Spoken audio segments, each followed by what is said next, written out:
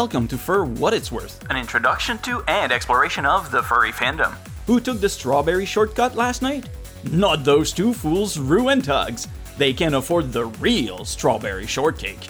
I will be truly impressed if anyone out there gets that gag beyond maybe 5 people. Like, just the first 5 people who get it, you were in already. I like strawberry shortcake. I actually went and made strawberry shortcate once. It's really hard to... It was at the time. I don't know what it is with 7-Up, but it was really hard to find cherry 7-Up at the time, and you can never find it in a can. But that's neither here or there. Welcome to For What It's Worth, Season 4, Episode 19, Utah Life Ella's something. We're going to be talking about Mormons and Utah culture. Dumb Mormons. Dumb Mormons. Yay! You know what I went and looked for? I went and looked for that South Park clip about where everyone's in hell and they're like, the Mormons were right. And I couldn't find it. Really? Yes, but I thought that was one of the greatest laughs I've ever had. You should be able to find it. I know.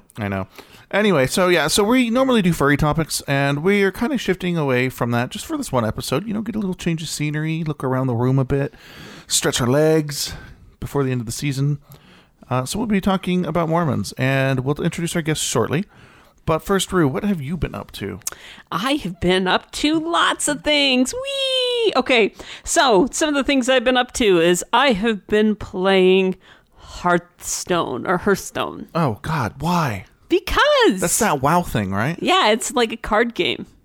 I can play it on my phone. It's fun. I'd like to tell you about Final Fantasy Record Keeper. That's the only thing that Tugs is all about. Is Final Fantasy. Okay, here's the truth. I have played Final Fantasy 9 halfway. I played Final Fantasy 10 halfway, and then I played a lot of 14. But I don't actually go out and play those all the time. But Record Keeper is just a good phone game. If you're looking for a good phone game, anyway. Sorry. Well, you know, games that I always play. What do I always play? What? I mean, yeah, totally. I always play Binding of Isaac. Woo! But guess what, Tugs? I wanted to give you some information. I'm no longer playing Binding of Isaac. You're playing the new Binding of Isaac. I'm playing Binding of Isaac now available on the 3DS. I'm so disappointed Nintendo let that happen. They were so against it for so long, and then Iwata died. By the way, bless his heart. Bless his heart. And then they let it on. Moment of silence. Okay. No, wait, let's give him a clap. 1, 2, 3. Wait, that needs like a hallelujah or something. No, I'm not going to hallelujah. He's dead. Continuing. Oh, and then I have been playing a new game that's not so new, Terraria. So Terraria is awesome. I think you talked about this. Yeah, I did a little bit. But what I haven't told about is I'm going to be starting to gather some people to play Terraria. So if you want to play Terraria, you're more than welcome to reach out to me at rue@forwhatitsworth.com. Perfect. That's all? What you been up to? Oh, wow. You had 3 things. I guess you kind of did... oh, wow. Gotcha. That's not wow, buddy. Yeah, that's why I said I know. Yep. All right, what have I been up to? You know, I actually had stuff I was going to put on here when I was doing my shower thinking. And because we all know I do my thinking in the shower. But yep. I forgot all the good stuff. With soggy cookies. Ew. There's a lot of jokes there I'm going to leave untouched. I went to Vegas. I lit the Cosmopolitan on fire just a little bit. That's awesome. Actually, did you go to the Pinball Hall of Fame? I did not. I drove by it because I had some last minute emergency stuff come up while I was down there, so I was having to run around and do things remotely. Thank you, the internet and 2015. I can move things around in Salt Lake without actually physically being in Salt Lake, which is a huge thing. You know, think about that. You couldn't do that 10 years ago. So I had to take care of that, and it took up my pinball time. And I didn't really light the Cosmo on fire, but I did see the smoke cloud from where I was staying and stuff. We were hanging out. And so, yeah, there was a big old smoke cloud. And, yeah, it was kind of crazy. Windows 10 is out. I'm glad that you're safe. Yes. We didn't actually have plans of going there, but I'm glad we missed it. And the last thing I've been up to is I need to go download the new Smash content because I like that they finally put original Smash Brothers in. And you got your King K. Rool stuff. Ah, that's dumb, though. I want real King K. Rool, not some sort of, like, dorky costume. Well, he got some love.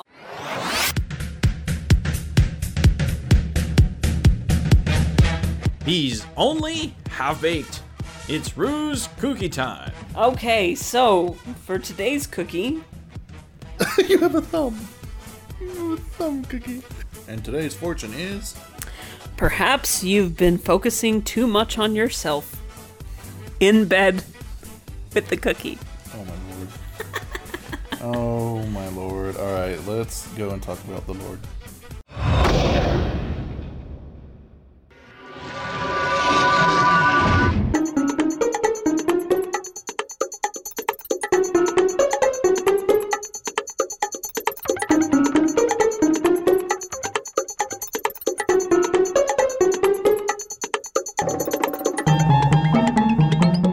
Well, welcome back. Yay. What? Welcome back. You're so weird. Anyways, we have a special guest today. We found a Mormon. It wasn't too hard to find. We could have just gone outside. We shouted. offered him Postum. Do you guys actually don't- drink Postum? No. No. Do you do Pero? No, haven't done Pero. You know, in I don't even know what those are. I feel like out of the loop. Go those ahead. are like a I don't know if it's like a barley thing or a malt. I know one of them is like a malt, like a toasted malt. Anyway, it has the burned essence of something, and it's dark and it's hot if you want it to be, and it tastes burned. So So, just so that glass of our burn. audience knows, who are you? my name is Alex Curie. I'm a local radio personality here in the market, and I am also a member of the LDS Church. You've had you on before. We had you at the beginning of the season, which Yeah. is convenient because now this is the last regular episode of the Oh, season. it is. Well, that's kind of nice little bookend there for me. Yeah.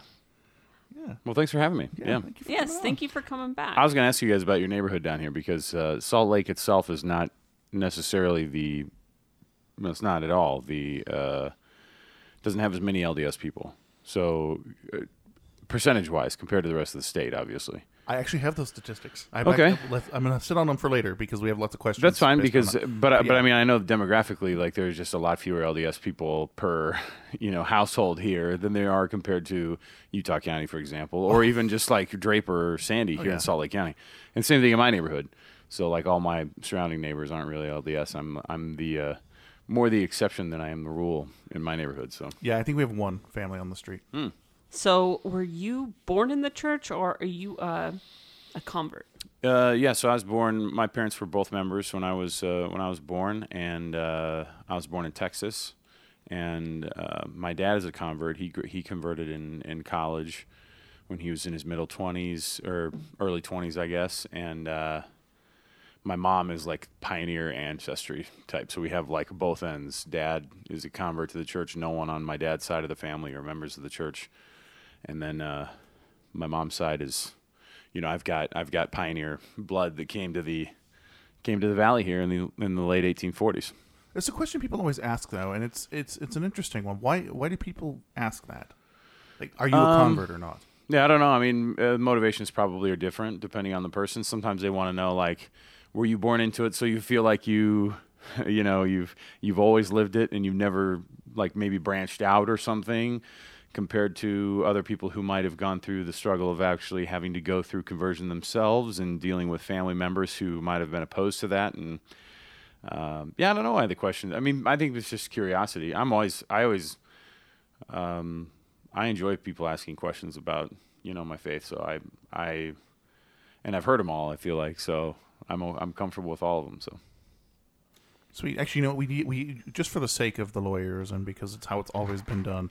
He's not representing anyone official. Everyone, this is just That's true. One man Yes. off the street speaking his point. Well, of view, as everything else. and I So- can't, and I mean, I can't speak for the church because I frankly don't know everything. I mean, You're not old enough, first of all. I'm not old enough, but I don't have the,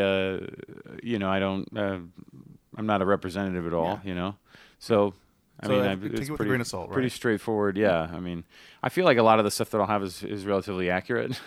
Well, It's because I'm a lifetime member and I still go to church and everything, and I'm pretty involved with my local congregation. So, yeah. So, first of all, give us a 60-second. 60. I'll double your time. I'll probably do 90 to be honest. I'm in radio, so. All right. Well, give us a 90-second crash course on what Mormonism is all about. All about? Well, okay. That's tough. That's actually, you can't do that in even 90 seconds, I feel like. Well, it's a relatively contemporary religion with what we feel like are very very ancient roots also, and it is a religion that was started here in 19th century northeastern United States, and ended up moving and finding its place over here. Its founder, Joseph Smith, lived in New York, and at a time when basically religion was pretty intense, to say the least, in the East, because they were less than 100 years removed, about 50 years removed from the Revolution. And one of the motivating factors of people moving over to the United States, aside from actual, monetary bondage that they felt like they were under, but there were also religious freedoms that were not necessarily enjoyed in the old country.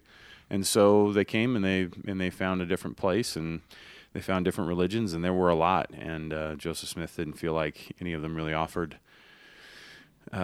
what he was looking for. And it was inspired by angelic visits and also by new modern scripture. And if you look at, I guess I keep going back to this "we believe" part, because we have all this. In the LDS Church, there are principles that we call articles of faith that are written in the back of some of the old scriptures. That it's basically they're a set of 13 articles of faith that say "we believe." ... And the church's name is the Church of Jesus Christ of Latter-day Saints in full. So people say Mormon, they say LDS Church, but the church is heavily rooted in what we feel like is very Christian roots. I mean, the very first article of faith is, "We believe in God, the Eternal Father, and in His Son Jesus Christ, and in the Holy Ghost." Word for word. Very impressed. Well, it's only the first one. Don't ask me 11 or 13. So, anyway, but yeah, those are. I mean, those, and we believe in the very, the tenets of trying to get better. And when we mess up, we try to right that. And the only way for us to be able to return to any kind of glory, we feel like, is through Jesus Christ. Not Joseph Smith, as some people feel like. I mean, Joseph Smith is highly revered in the religion, but has never been a god or a figurehead that has been anything more than a prophet. I've always wondered this myself, because I'm being here, obviously. Mm-hmm. I've heard the story, and I just wonder, do you think there was a deliberate choice in choosing a guy with the name Joseph Smith? Because that's such a common name. Is it like a metaphor for, any man can find spiritual enlightenment? Do you think there's a possibility of that in there? I've never thought about it that way, but I think that, it certainly doesn't hurt that his name wasn't like, something very difficult to pronounce. Or it's like a Washington or something, Like that's true. Those are distinguished historical names. Yeah, and it's almost like that John Doe type name, I guess. But I never really thought about it metaphorically. I think that him being one of numerous children of the Smith family, you start throwing names out there. It's a very Christian name, I mean, as you tend to find in English or like in the Anglo kind of world, you have a lot of those Christian based names, and so I don't think there's any connection other than my name's very different. You don't have very many Alex Kearys that are in the world, but I happen to find myself pretty Mormon. So we had our viewers send in emails about. Are we filming subject. this? Yeah, I'm like, viewers, who's watching? I have TV viewers. friends. I have TV friends. They work in TV all week, and then they come on the radio show, and then they're always like, your viewers will probably appreciate this. I was like, we have no viewers. Luckily, we have no viewers. Complete aside to Rue's introduction that we've just derailed, but you always pick the good looking in my mind ones. I don't know why. Like, I don't know what they look like because I don't watch. Actually, that's so you feel like they're good looking, but you don't know if they are or not. You know how you listen to people on the radio and you go, "Oh, they must sound. They must look good." Yeah, you know what voice. You do. I mean, it's like finding faces in a rock or something. We do that with our brains too. We tend to listen to and prefer, especially if it's somebody who's saying something pleasant or, not something that's super disagreeable. If it's an opinion that you don't like, you're probably like, that person's way ugly, like there really is. Our brain fills that in. Like psychologically, we have some sort of weird thing where we'll do that. And people will ask me all the time, what does so-and-so look like? Or they'll say, they almost pictures. No. There certainly are. They can go and look up any of these people, but they go and they'll say, so-and-so is super hot, right? And I'll go, absolutely. just so I won't ruin it all. Like half the time it's these middle-aged women who are some of them are grandmothers, and you're like, yeah, absolutely, she's super hot. Keep whatever in your brain, the picture that you see for them, and it'll make it a lot easier for you to listen. Because then I've had people come up to me at things and they go, this lady goes, you don't look anything like I thought you would, but that's okay. She goes, but that's okay. Do you know that there's been people that have came up to me and asked me what you look like? Yeah, did you say ugly? No, I told them that you look like Fester from the Addams Family. I'm just kidding. I'm just kidding. I love you. You guys. I'm always just people. The number one joke is face for radio. People always say that, but anyway, we hear all people come up and be like, you guys are very self-deprecating. I think you're very handsome. Like to me and the other host. It's on your Thursday intro even. You make fun of yourselves in your Thursday. Yeah, we have to. I mean, in the end, I'm certainly not a TV guy. Although I've done a lot of TV, but ironically, because I had a professor who actually told me, you do not, you're not going to make it as a TV guy. You just don't have the look for it. And I was like, thanks. And then ironically later, all the people in the broadcast program from BYU that I graduated with, not a one of them is on TV. I feel like, except for me sometimes. All right, so we derailed your intro. Yeah, yes. Sorry. So we have an email from Leo, not the lion. And... Which is actually pertinent to this program. I mean, like you actually have to distinguish that. We do. Yeah, definitely. Yeah. All right, so here's what he said. Good morning, good evening, and good night, you lovely Kester, for what it's worth. It's that artsy tiger Leo again chiming in. Now, this is an interesting topic on how Mormons rule Utah with that Joseph Smith guy leading the helm. I'm just going to lead off very few questions, and I have to give my 2 cents. First question, and we'll pause after each one. What's the difference between your guys' religion and Christianity?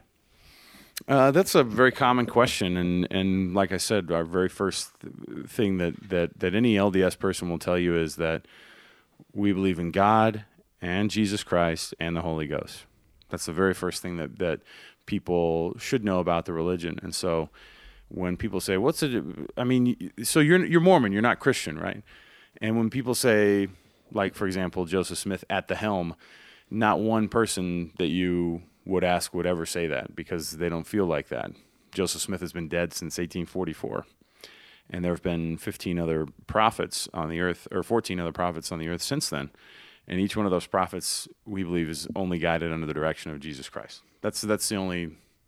And so, in terms of, and we believe you can only be saved through Jesus Christ. We believe you can only be that you can only repent through Jesus Christ. And so, we believe that we're Christians. So high five across the spectrum of Christianity. And it is a spectrum. It really is. I mean, there are, I remember I didn't have a lot of Catholic friends growing up because I grew up in the South, and so we had a lot of Baptist friends. And I was surprised how little they would talk about. I mean, no, in the South, Baptist friends do. They talk about Jesus Christ a lot. But our church in Grapevine, Texas, right across the street, was the only Catholic church in town. Oh. And really for miles, for probably 2 or 3 towns over. And it was a huge, huge parish. And I would see Catholic folks going to church, and I never understood, it's just like when you watch a religion from the outside and you don't have all the answers. I didn't get the figures of the Catholic Church. I didn't really get it. I knew God was important. I didn't understand Mary's role. I didn't understand Christ's role in that.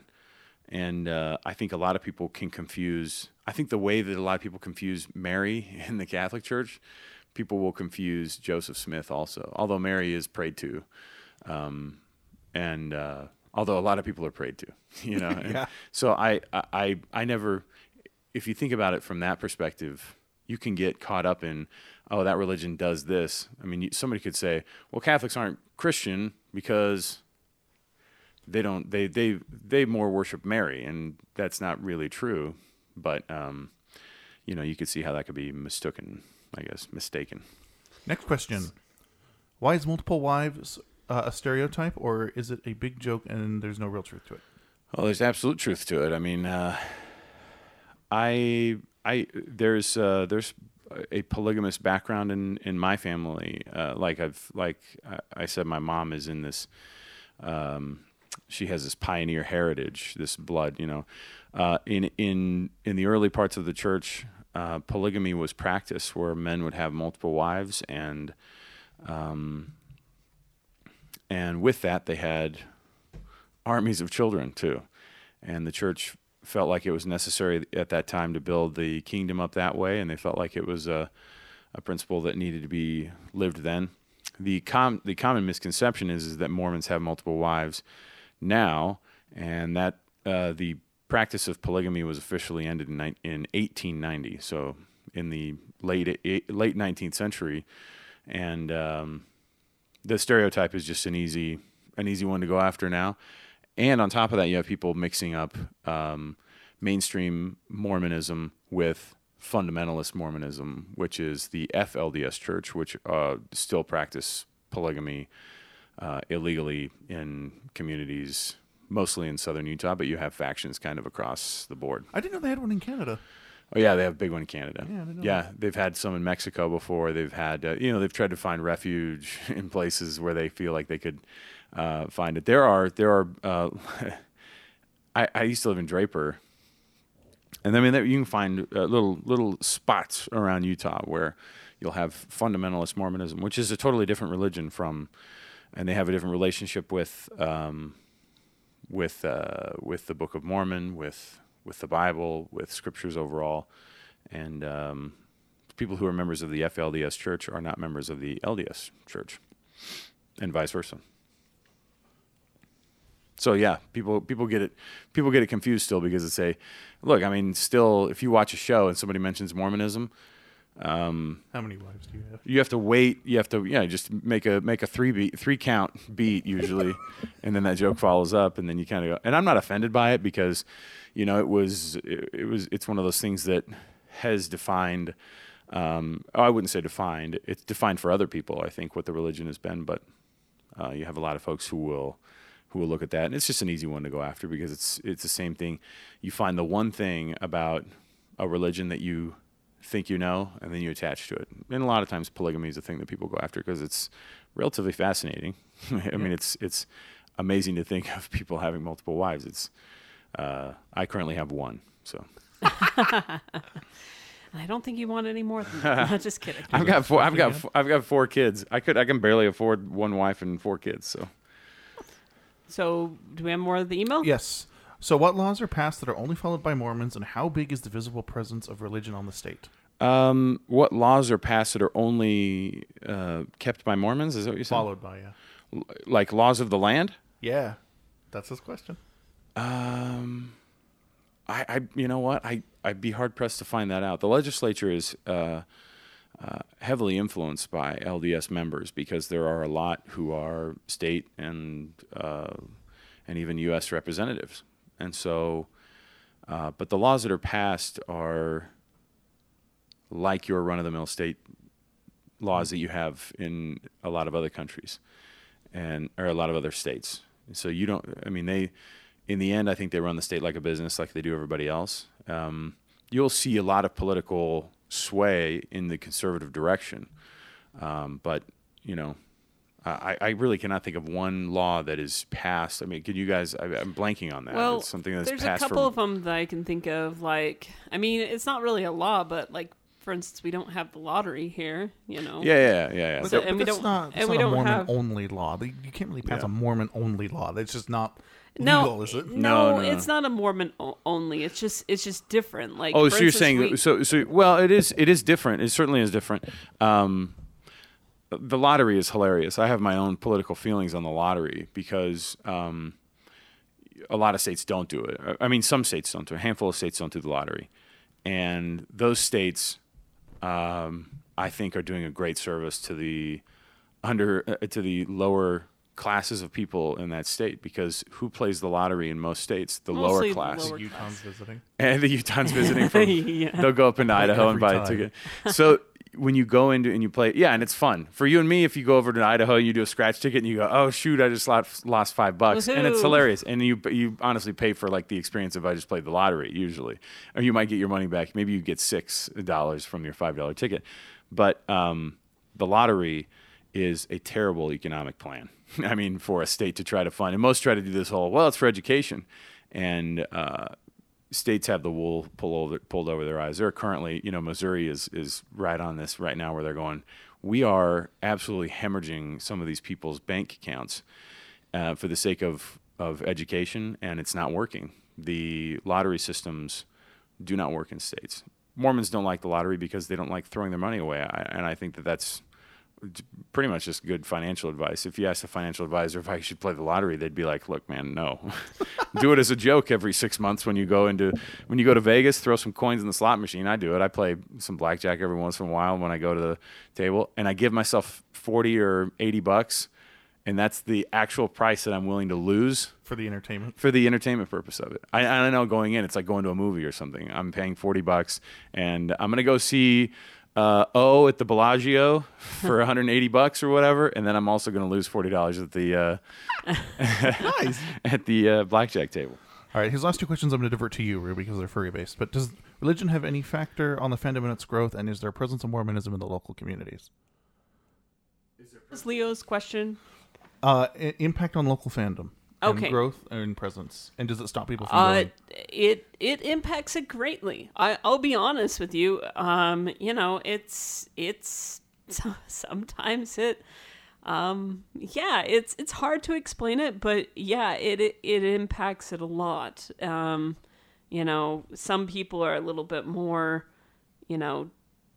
chillax about things, and then there's other people that are like, no, you cannot call your convention Furry Unlocked because it stands for FU.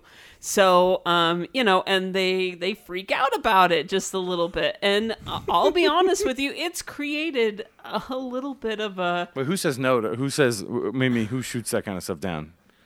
What do you mean? Like, Utah County groups? Just okay, some of okay. the Utah community type thing. Yeah, the Utah County groups are notorious for it.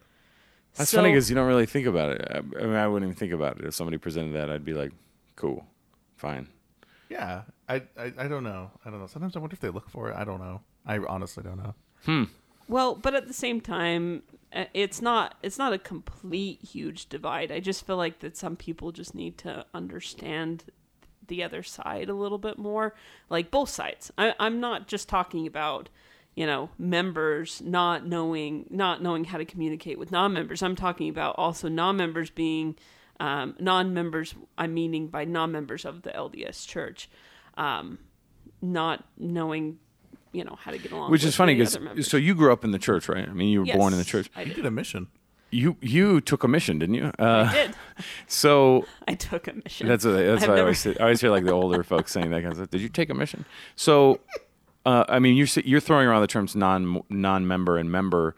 For people who are listening, I mean, I grew up outside of the state, but was also LDS, and so I did time in Texas, and then I did all of high school in Seattle, which is a very different, demographic as well from Texas in terms of religion. There are more agnostic people there. Notice I didn't say atheist. There's just a lot of agnostic. Like I just like, hey, cool man, life's great. You just live Sundays like it's a regular day of the week. But I didn't know what the terms non-member and member were until I came here to Utah, and there's a real delineation there. So- And I think it's a little bit demeaning too. I think it's not because people are doing it on purpose. I think it's just a It's a jargon word. totally is. It's an absolute thing. So what are some other jargon words that that you know of that's within our community that maybe some other people wouldn't understand? What are some words that Yeah, ward. I mean, people throw around ward a lot like it's their neighborhood. like I'm going to go Oh, to my yeah. ward, and Yeah. everybody else in the world thinks that they're going to a psych ward. Well, yeah, and so like people will a lot of times around Utah, they'll say, "Hey, yeah, this guy in my ward," and they're not talking about people actually necessarily in his congregation. They're saying like in their neighborhood. They'll be like, "Yeah, in our ward," and they're talking about the actual construct of the actual boundary lines of their ward boundaries. And Doesn't Nolans do that though? I don't know. I think I thought Nolans does those it. precincts down there, or I can't remember where they're from. Yeah, it was like the first ward, the second. Oh ward, yeah, and the yeah, yeah. precinct. Sure. Yeah, I don't know. I mean, so that's exactly what people have here. So wards are just reference to congregations, but yeah, we have that a lot. We say wards, we say members, non-members, and people throw around inactive a lot. Yeah, he's an inactive member and things like that, and it can be demeaning sometimes because honestly, in Mormonism, you have all types of levels of people going and not going, just like you do in every religion. But where we moved from, I mean, when I went to BYU, there were very few people who didn't go, and You have to go, I thought. it's not the. I thought it was honor code that Well, you had to attend. you have to get an ecclesiastical endorsement from. So what that means is basically you sit down with somebody because you don't have to be Mormon to go to BYU either. It's I work a lot with the football team down there because of my job, and a lot of the key players on the football team are not members of the church, but they're allowed to be there. They don't have to go to an LDS church. They typically want you to live a certain degree of an honor code, that has to do with morals and things like that. But you don't have to go to the LDS church to attend.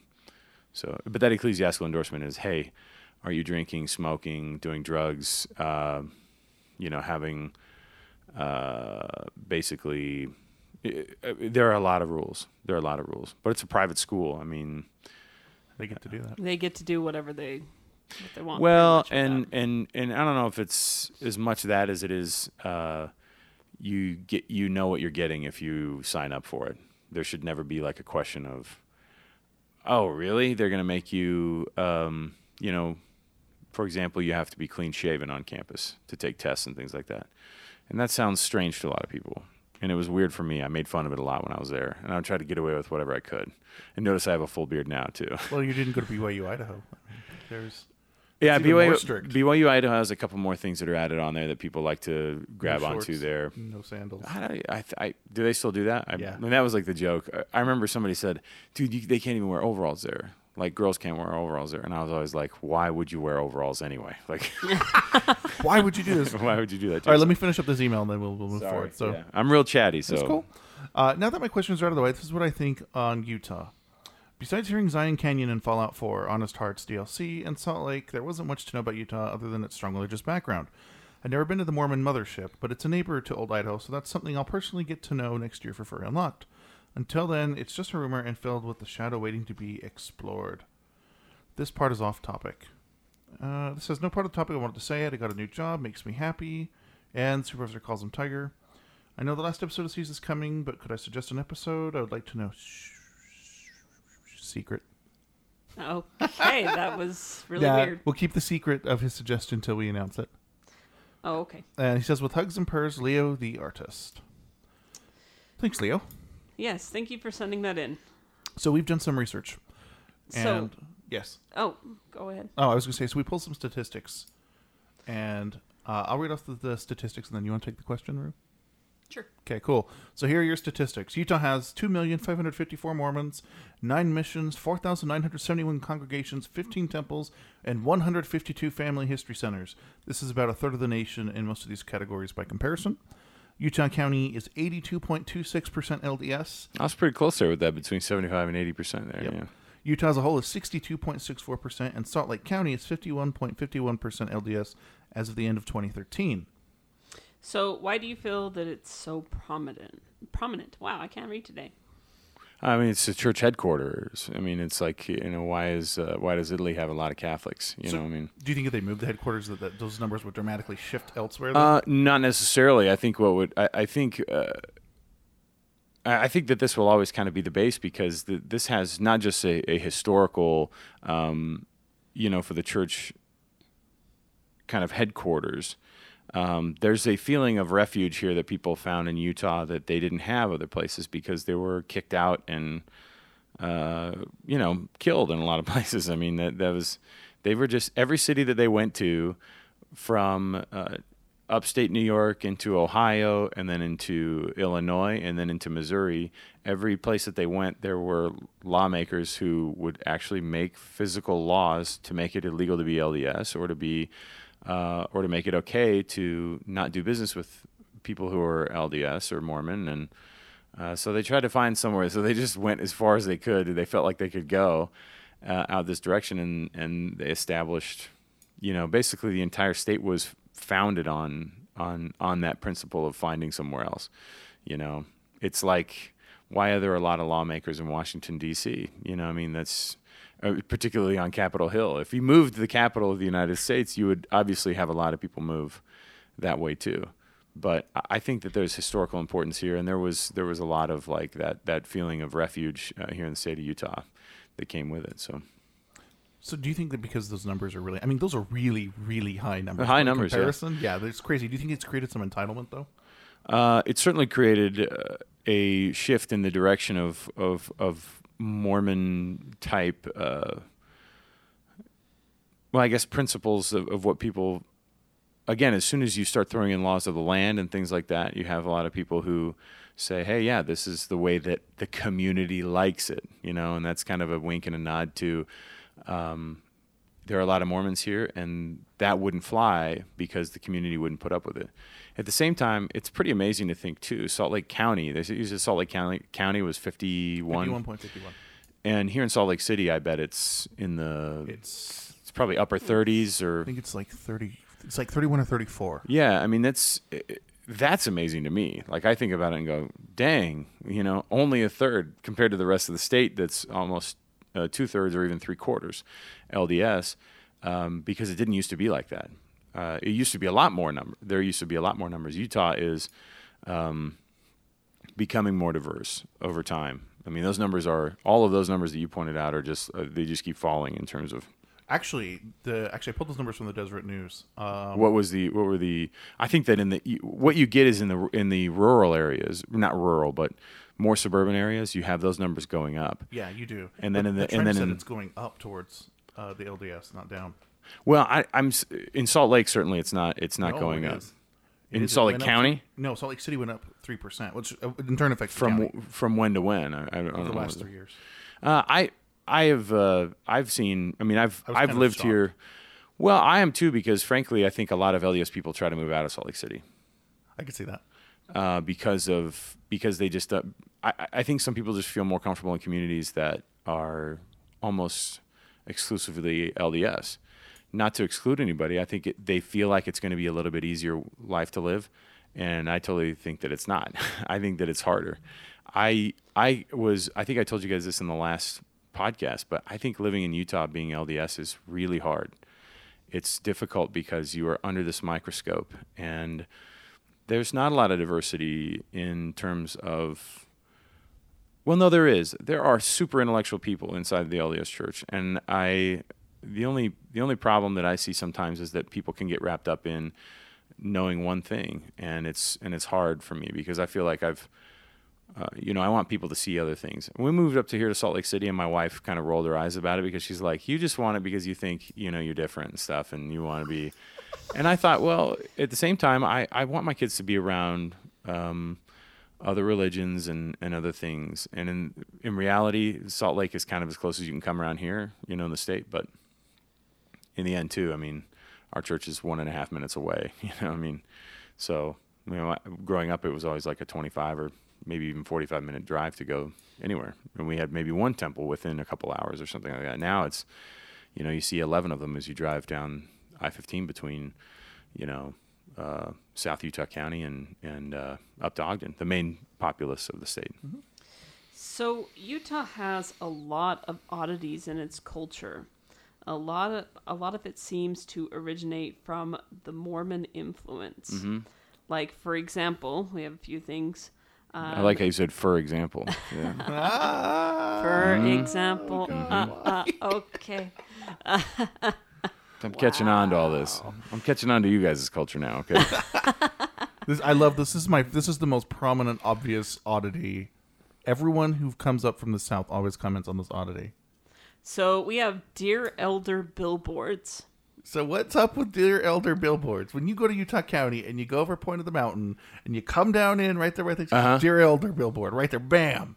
Is it a dating website or is it like you don't know what Dear Elder is? What is it? Okay, so Dear Elder is a website that is exclusively for people to be able to email. Oh, to write letters. Mail or write letters to missionaries. Yeah. I mean, look, you have. I mean, but you don't see that in Salt Lake County. You don't see that in going past Utah County. Although, you know, I was downtown at the UPS store 2 days ago here. Just I mean, it's at like Main and probably second south or third south or something. So the heart of downtown, and there was the UPS store said same MTC same day delivery, and I thought, I wonder how many people look at that and go, yes, I'm going to use that service, because the MTC stands for Missionary Training Center, because the center of the missionary training world is down in Provo, while the headquarters of the church is up here in Salt Lake. The center of all those guys in the white shirts with the black placard on their chest with the name of the church. That all are called the same exact name, elder. Elder, right? Elder refers to their position in the church, which is just basically a priesthood office. You know, it's like saying deacon somebody, or priest someone, or father so and so. Isn't that their first name? That's what people would ask me. I mean, yeah. People know when I went out of the country to serve my mission, and so a lot of people will, nobody knew what that really meant. It was always hard to explain to them too. I love it because whenever, because I did serve a mission, whenever I knocked on the door, there's this one lady that came out and she's like, "You're elder and you're elder? That's so weird." That's so cool, yeah. It's so cool. Both of you have the same first name. Yeah. Well, like I said, it's the center of the missionary training world, and so I think you just have a lot of folks who they want to get those letters to their 18-year-old son, grandson, nephew, or whoever. I mean, you think of the amount of people that have missionaries that are out serving, that is their brother or nephew or cousin, and they want to write a letter to them. So obviously, if you can capitalize on a business to get something to them quicker, it piques people's interest, because there's so many. I think there are over 70,000 missionaries now, maybe in the world, or 60 something, or 58, or I can't remember what it is. Oh wait, no, I can't tell you that. You'll find out why later. So it's a high number of missionaries that are out, and obviously because Utah represents a huge number of those missionaries. I actually taught at the Missionary Training Center. I taught Spanish for 3 years when I worked at BYU. So all that language training turned into, and now I teach private Spanish lessons like on the side, and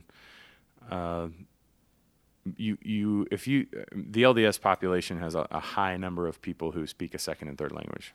It's a lot of people who speak a lot of languages. So tell me about the Y code. Do you know what the Y code is? Mm-mm. You go somewhere. Okay, so I see this most prominently when I go to Disneyland. I don't know why.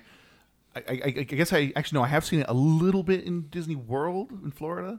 But the Y code is when you're not in Salt Lake, or you're definitely not in Utah County, and you just see the BYU Y. Oh, yeah. Somewhere. Okay, so a lot of apparel. Is that what you're saying? Well, the apparel, it's just like, is that like the secret Morse code of saying I'm Mormon? Is it like the Jesus fish of Mormons? I see the Y everywhere, and it's like, maybe. It's funny because I think Jesus fish of Mormons. Yeah, oh my gosh! Yes, the born again Christian fish. Yeah. Well, I mean, listen, Tugs. The thing is that, I mean, I see more Utah gear, or Utah, the block U, or the U, the drum and feathers.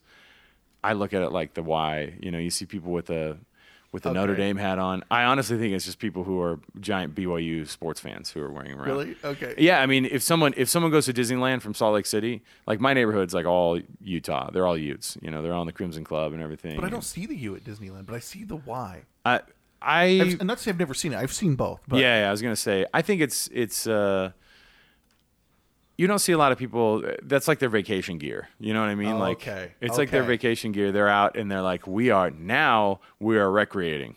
I'm gonna wear my BYU hat and whatever. But I mean, you go to any place, I think, where a university is prominent, and I mean BYU is, and people won't like to hear this who are from around here, but it's just the way it is. In terms of sports entities in the state, it has the largest following. I mean, it's just the way it is. Well, and you're going to think that this is kind of weird, and maybe I'm completely wrong about this, but I think that the typical Utah family, their vacation consists of them going to Disneyland. Yeah. Yeah, it's that's super true. popular. Like UEA, actually, Disney plans for UEA.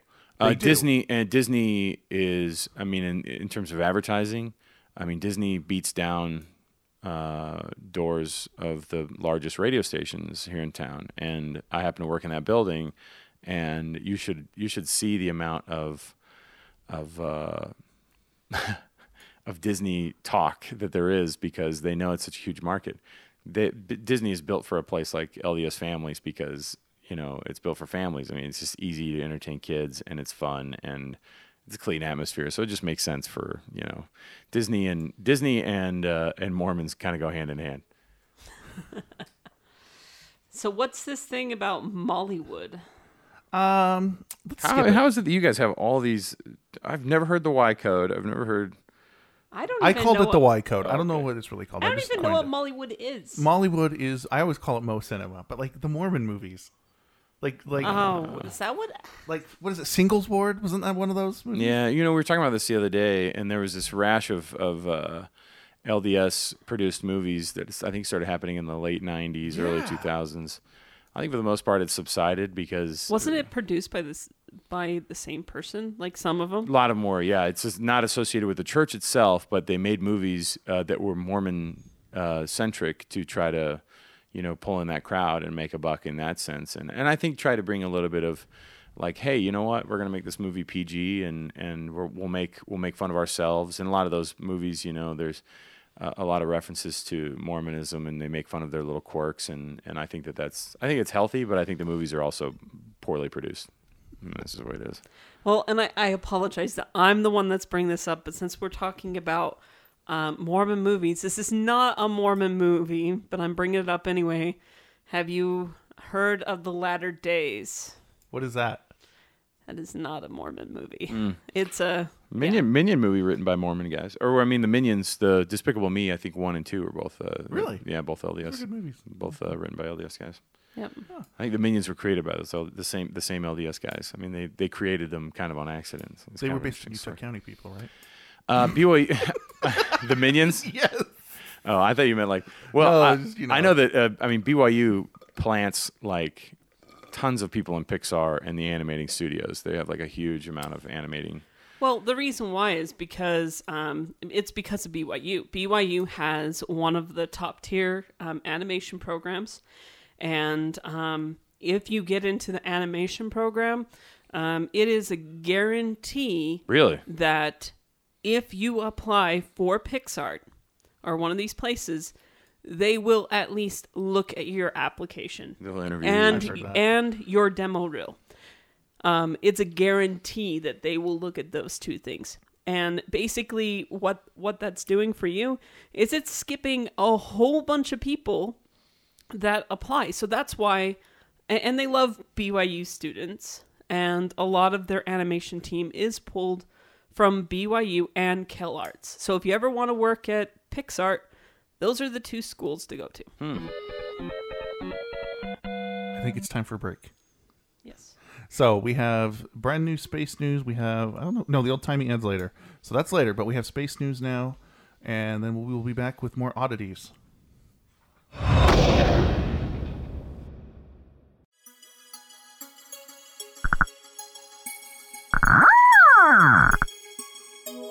Hailing frequencies open. Smokescale Aquatis here with another round of news for you. As of Thursday, July 30th, here are your space headlines. The drive everyone said doesn't work, but yet seems to, is back. The electromagnetic propulsion drive has been tested by a few other independent studies, and it seems that it's producing thrust equivalent to that which was predicted by its inventor Roger Shawyer.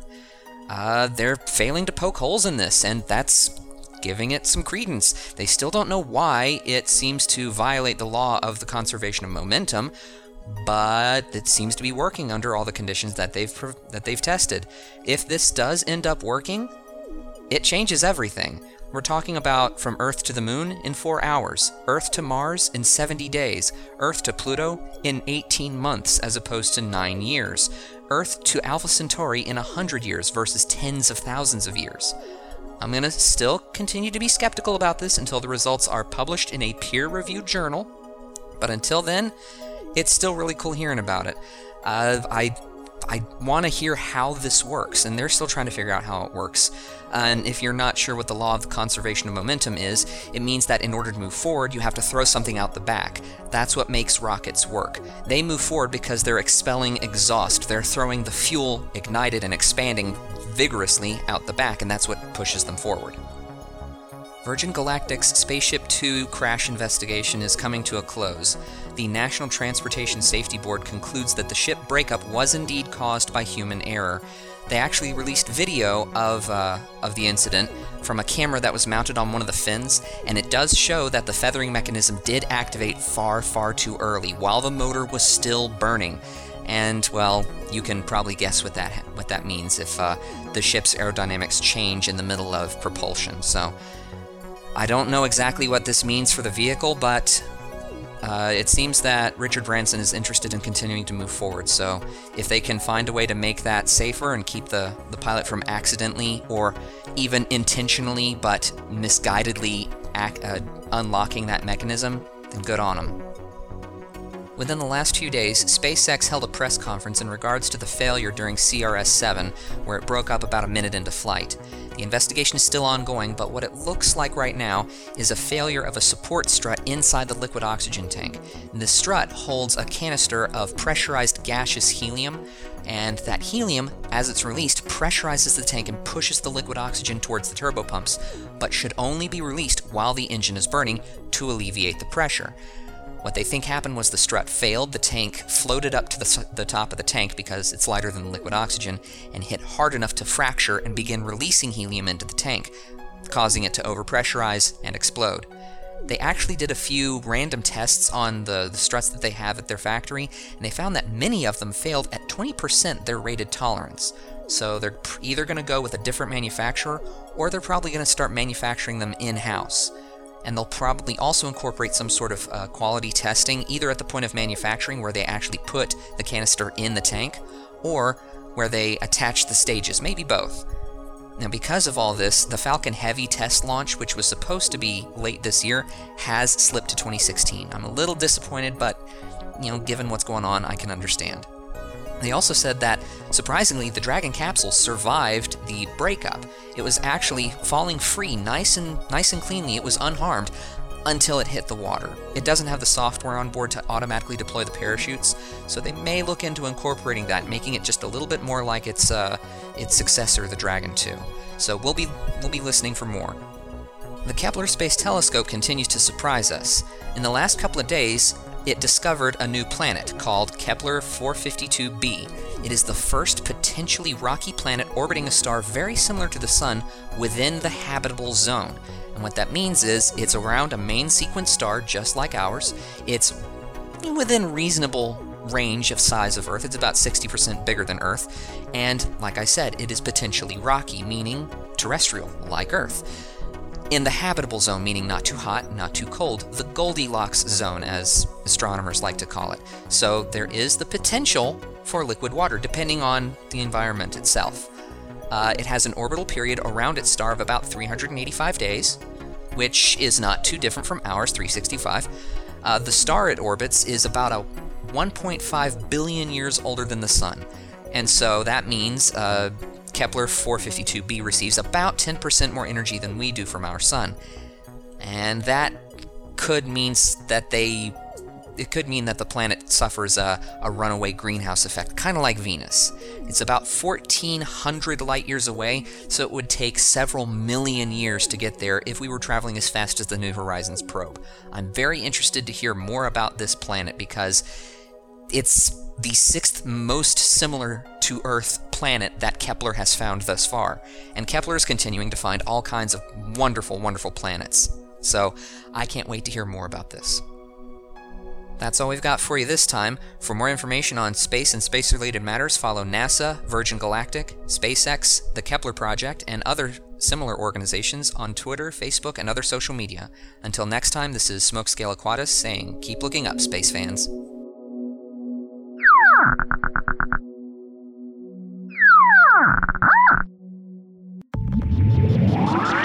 We're on social media. Twitter, Facebook, and Google Plus information is on the For What It's Worth website.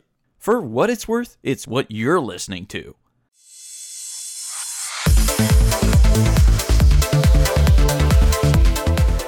And welcome back, and we're going to continue with Utah Oddities. So, That was the Utah quickest toddies. comeback ever. I love it. You're- We're right back in it. Utah toddies, yeah. you're the one that's making right, it stall. all right, you're right. Let's get back into All right, it, so Doug. let's talk about this PacSun thing that happened in Oro, the modesty in Utah culture. I see less two-piece swimsuits, I think. That's anecdotal. But when you go to the pool, you do see two-piece. And I think you see more than you used to, but there's definitely you need a one-piece. And then there's also the whole mod bod thing where it's like, Yeah. buy modest clothing and stuff. So what is this?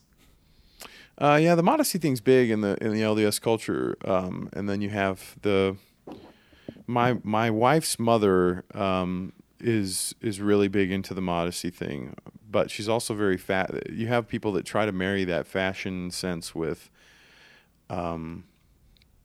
modesty, and so in Mormonism, modesty doesn't mean ankle to wrist type dresses and things like that. But Mormons feel that modesty is very important because chastity is important. And I think that the archaic thinking on that is, like I said, cover everything up. And then people automatically start to think of full burqas and things like that. Not for Mormons, but I mean, like, then they feel like it's oppressive, I think that there's this mix of bodies here.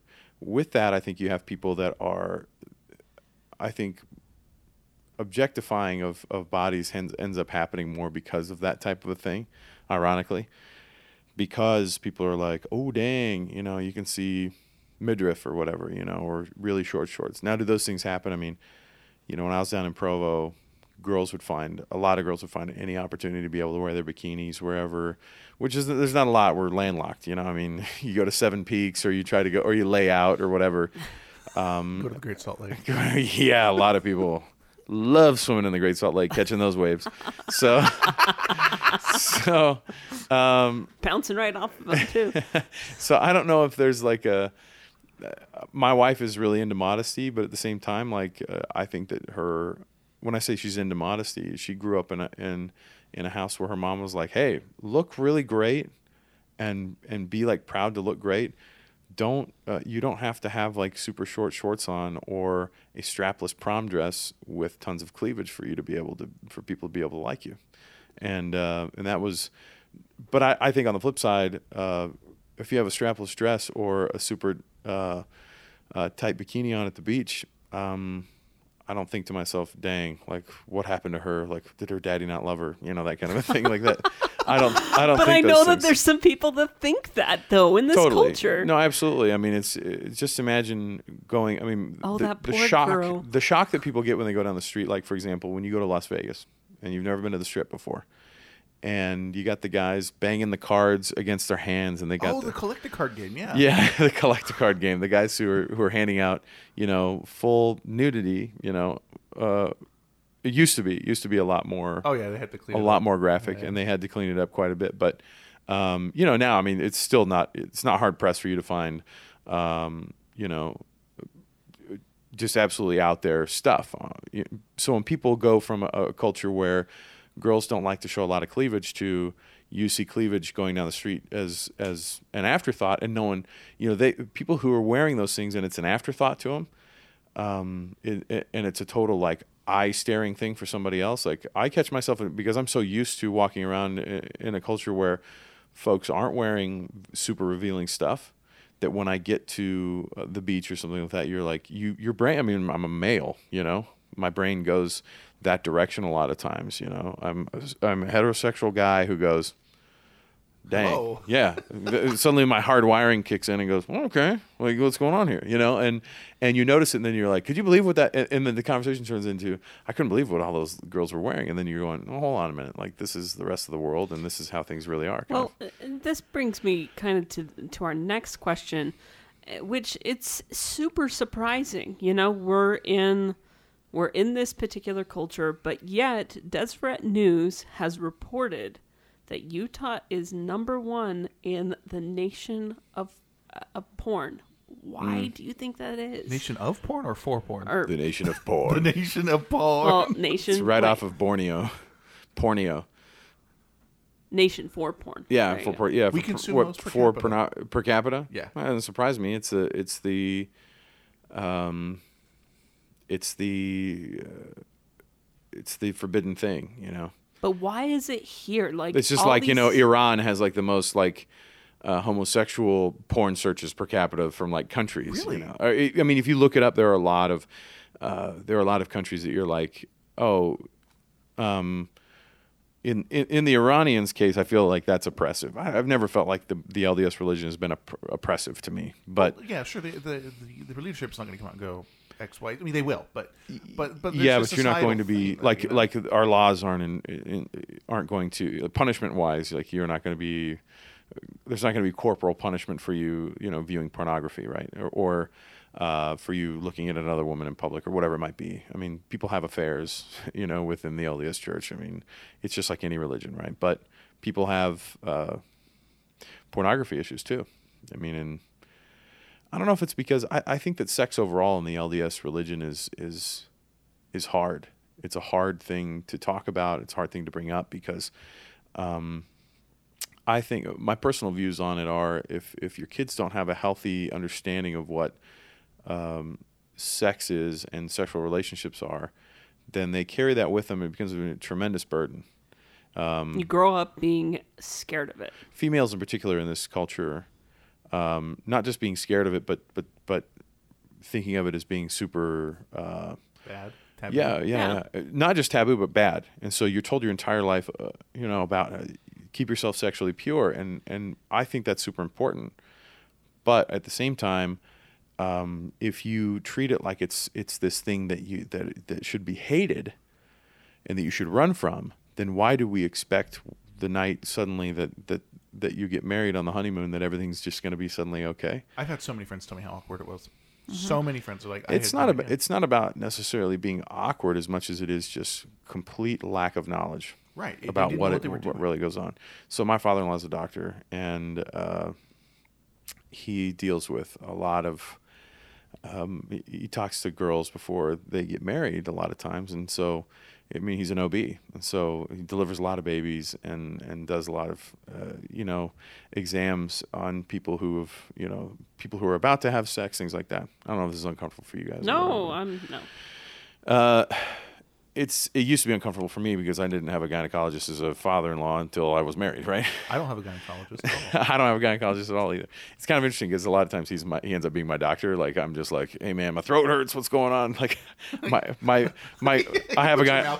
I have a gynecologist like that I call up and I'm like, what's going on with I've got the flu or something. You know. Anyway, in the end, I mean, you'll have a lot of naivete. I mean, and I think I was blessed to have a wife whose parents were very straightforward about things, and it's not always the case because when you're 14 through 18 and you're being told how terrible sex is, not terrible, that premarital sex is an abomination, then you internalize that, and it's very hard to have a normal sexual relationship when you are married. So do you think that there's a strong, or not a strong, but do you think there's a direct Mormon connection between the state legislature constantly saying don't teach how to use a condom or anything, just abstinence only, abstinence only? Yeah, I mean, I think think there's a that just I mean, that's not obviously just a Mormon issue. I mean, in the Baptist community that I grew up in Texas, it was the same way. They're like, don't talk about condoms. Don't talk about. I mean, that's why you had high pregnancy rates because they just were undereducated about it. You don't have super high pregnancy rates here in Utah because I think generally information is disseminated a lot more now everywhere compared to where it used to be. But, in places, it's always the case where there are places where sex is discussed less. You tend to have more, higher pregnancy rates.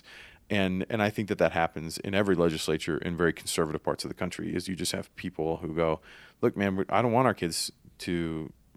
We don't want to teach our kids, hey, here's how to use a condom because that makes it feel like, we're teaching them that it's okay to have sex when they're 15 or 16.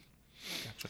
So let's shift gears. Yeah. Which a lot of parents do not want, and I don't want that for I have a daughter, and I think to myself how difficult it would be in this community if she got pregnant. Not just in this community, but she'd be judged. And not just judged. I think about like her life track of what you want for your kids. You know, you think, I want you to be able to go to college. I want my daughter to go to college and then figure things out. You know, just get to college and start going and start getting your education, and then start to figure those things out. Because then, you know, whatever we teach her before that, I want her to be a good person first, and then make those decisions later. But also, please get her a scholarship and go to college. So what about fake swearing? Fetch. Like fetch or holy cow. I mean, there's a whole bunch of different. Heck is the one. That's the first time I let that word come out of my mouth since I was like 17. I think it is the dumbest word ever. If you're gonna swear, why don't you just go for the goal? Yeah. There are You only hear fetch here. there are feelings on swearing here in Utah that are strong. People have. I mean, you know, I think it's part of the trying to be good with also trying to maintain this appearance of being good. But isn't it? It's supposed to be about it's not just how you do it; it's the intent behind it, right? It's the principle. Yeah, you're so- still, even if you're saying fetch, you're still swearing. It's almost as bad Like, are we wrong? as if you were actually just saying the word. Yeah, I mean, you got a lot of people who disagree with that, but I mean, really, I've never been. I've gone through phases where, I mean, obviously. So I got into a real phase when I was in high school. I had the dirtiest mouth, and I think a lot of teenagers go through this where they just everything that came out. I mean, I was captain of the football team, so I was just like, we're gonna go in there, we're gonna get these guys, and we're gonna take their mascot. We're gonna, you know, it's like you go through all these things and you have a dirty mouth, you know. And I had to get over that when I turned into adult years, because I think that most adults have to figure out, you know what?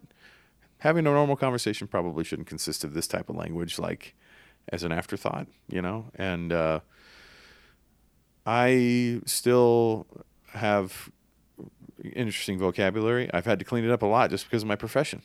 You know, I mean... Oh, yeah, that FCC. Yeah. Emphasis on the F. But I have a real fear of getting too comfortable with swearing, because it can get me, because there's FCC rules and then there's the place where I work rules, you know, which is more tied culturally to, you know, what you want to do here. If something like that was to happen, you'd be branded out of the industry almost, wouldn't you? I mean, like No, not in Utah you would, wouldn't well, it depends on how it goes, because, I mean, we have dump buttons, we're on a delay, and you? That's no fun. as co-hosts, we would save ourselves, you know, we would save each other, you know, if somebody let something fly. We had to ask our boss the other day if we could say jackass on the air, you know, and I remember thinking, and you know, a couple of the other hosts were like, you can't say that on KSL. My boss goes, yeah, it's fine. Just make sure you tell people beforehand, hey, you're going to hear some language in here. And it was a total serious conversation. It was in context of what somebody had said to somebody else to incite something else, you know, and it was legit. It was a legit it wasn't just like, this jackass, can I say jackass, boss? It wasn't that. It was, it was a quote like that somebody had used, and I can't remember if it was, you know, it was probably somebody talking about Donald Trump or something, and it was just like, you know, he called him a jackass. Or no, we played a clip of Donald Trump calling somebody else a jackass. And anyway, it was part of the conversation. But yeah, there are FCC rules, and then for me, the swearing thing, like, I want my kids to be able to express themselves in something a little bit more intelligent. Is that to say that people who are intelligent don't swear? Absolutely not. I mean, but I don't have a problem English with it. is a wide language, and there's a lot of good words you can use to more effectively convey your point. But at the same time, like, one of my I say struggles, but I go back and forth. My wife hears me swear a lot. I mean, like, in the house, not at her, and it's just kind of in the thing, and it's fine. It works out. So far, I have not had my privileges as a member of the church revoked because of my language. Well, what do you think about the company CleanFix? CleanFlix, yeah. I don't know what their status is. I think CleanFix I think they've flicks are died, but there's been dead. a whole trend for a while, like the whole cutting of Titanic. You know, editing films to take out all the swear swears words and you know, I sex think, scenes and stuff like that. Well, I think it might be hard to remember this, but everybody, religious or not, can probably remember the first time that boobs flashed up on the screen when your mom and dad were in the room. And for me, I remember feeling that was so weird. Like, oh dang, my mom, or the sex scene comes on and your mom and dad, you're sitting between your mom and dad, during that movie. That's awkward for, I don't care what culture you're a part of. That is like a super weird moment. And I don't know if it's like people trying to avoid that moment necessarily as much as it is like, as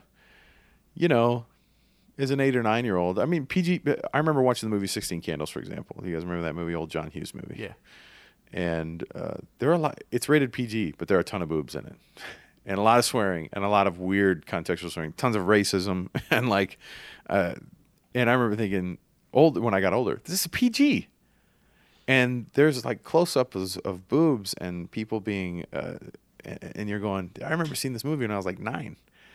And that was like a big thing for me. I was like 9-year-old seeing nudity and going, okay, what's going on? Now back then you couldn't Google search stuff. It was whatever your friend brought to school in his back pocket that was folded up. That's how you saw pornography for the first time. Or if it was brought in a movie, and half the time you didn't know. I think people they get afraid of exposing their kids to something that they feel like could get them going down the track of having a dirty mouth or having a super dirty mind, which I think sometimes people are really just kind of come with. I mean, if they have a dirty mind, they got a dirty mind, and it can be influenced by a lot of things, but the internet should be the thing you should be way more worried about. Yeah. So next question, fence cups and airport lobby crowds. What is fence cups? Oh, it's spelling out, hey, love you. Yeah. Do you think that's a Mormon thing? Well, in the context of this, I usually see it's the same thing as the airport crowd. Welcome home, so and so. Yeah. Mm-hmm. Like I've seen the "I love you" thing in California and wherever. That I see, but it's always the welcome home, elder so and so, or that big spray painted building up just past North Ogden. They covered it all up. I know. I saw that last week. I was like, what? But like the Salt Lake Airport built a special area just for crowds. Well, part of that was because again, it's the number. It's just a sheer volume of missionaries who come back from missions here. And then I think what happens too is that I think people felt like they feel like it's a rite of passage. Like I can't wait till when I'm 20, 21 years old and I'm coming back from a mission, and there's a sign up that says "Welcome back, so and so." And think about being gone for 2 years. That doesn't happen a lot. I mean, there are military families that do that, but there are not a lot of 18-year-old, 19-year-old kids who go away for 2 full years without coming back or talking on the phone more than a handful of times, and that doesn't. And when I was on a mission, there wasn't even email, and so email came out right at the end, and it was letters, and and they were 2 weeks delayed or not coming at all because I was in South America. So, yeah. Tell me about green Jell-O. You've seen the plaque at Chuckarama, I'm assuming. Yeah, it's. I mean, the plaque, just so the audience knows, it's state declaration that green Jell-O is state food. I think Bill Cosby's signature is on there from the days when he was a scandalous figure. Yeah, it came like through the they did like a full like legislative thing, like when he came. It was for the Olympics and everything. They wanted to kind of have that image there. But we did post a picture on Twitter of green Jell-O with carrots in it and some strawberries. Mm-hmm. And people were like, "What is this?" Yeah, and it's an overused stereotype. How many times have you had it? I won't eat it if I have a chance. I think it's gross. I've never had it made for me. I mean, I've had Jell-O. I've had Jell-O like at my house. I've had Jell-O at parties when I was a kid. You see him at parties. Not not with carrots. Yeah. You know where I've seen with carrots is at like typically there's an age crowd there going on. Like so, I think it's honestly people in their 70s that. Old people. Older folks, I think, do that kind of thing. My grandma would have to make something healthy. Well, she wouldn't make it. She wouldn't make. Honestly, I've never had one person. I've never gone to somebody's house and they've made a Jell-O salad or casserole or any of that. I mean, really? It's an overused stereotype. Honestly, how many times have you guys had? Never. I'm going to ask you: have you actually had someone go, "Hey, I made you a Jell-O"? Like, who does that? No, like every family party, it's like, "Oh, here's the Jell-O." No way. Like, yes, it is. It's so That's true. Gotta be a Utah County thing then. Like a deep South Utah County. Well, but I think that Well, Jell-O is sold in other states. I don't know. I mean, I know you guys But we probably do have the know highest this. per capita consumption. Probably. But again, when was the last time you actually had even Jell-O? I was when I was like a teenager, I thought Jigglers were the bomb. Oh, I was I love like, those. because the fact that you could hold them, and like if you got like a mom who would put like double the packets in, and you basically had to chew it like gum to like have it go down. I thought that was amazing. But the Jell-O thing's like a totally overused stereotype of the state. I think we're more probably. I think casseroles is totally true. Like Funeral potatoes. funeral potatoes, just because it's like and funeral potatoes, if you don't know, it's basically like a minced up It's called gratin, isn't it? scalloped potato. Yeah, au gratin, I guess, potato, and with cornflakes cornflakes on top. So we have, switching gears, this is complete from Jell-O to depression. We have the highest antidepressants per capita here. Yeah. I read the most interesting studies about this, and they don't think it's because of Mormons, but a lot of people do think just because of the strong presence that it's like an oppression thing. I don't know if it's an oppression thing as much as it is. I think that the desire to be really good is high here, but as humans, our ability to get to that mark puts us very short all the time. And I think expectations here are extremely high, set not necessarily by the church itself, but by ourselves. You know, people I think expect a lot out of themselves, whether it be, there's a lot of pressure to live a certain way here, and there's a lot of pressure to, and that includes marriage and things like that, and having kids and living a particular way and earning a certain amount of money. I think that's huge here. There's a tremendous keeping up with the Joneses thing around here that is added to by religion, but also we are really bad at the material stuff here. We are really wrapped up in boats and huge houses and things. Does that happen everywhere else? Yeah, but people expect more out of people who profess to be very religious, and I think that coping-wise, people don't have alcohol to have. You can't have a glass of wine at night. I mean, that's a lot of people's antidepressant, in the real world. I'm not kidding. I mean, or a couple beers with dinner. That is the real world kind of relaxation tool. And for LDS people, their solace might only come. Your brain depression is a brain function deficiency. I mean, I grew up with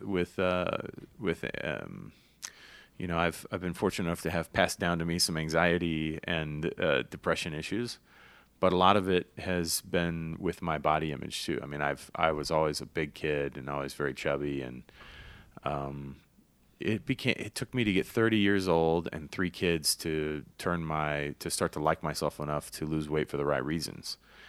And so a lot of my emotional problems were, and again, I didn't grow up here. My emotional problems started within, in other states, and I didn't have to compare myself to other people very much, but mine was mostly based on my body image.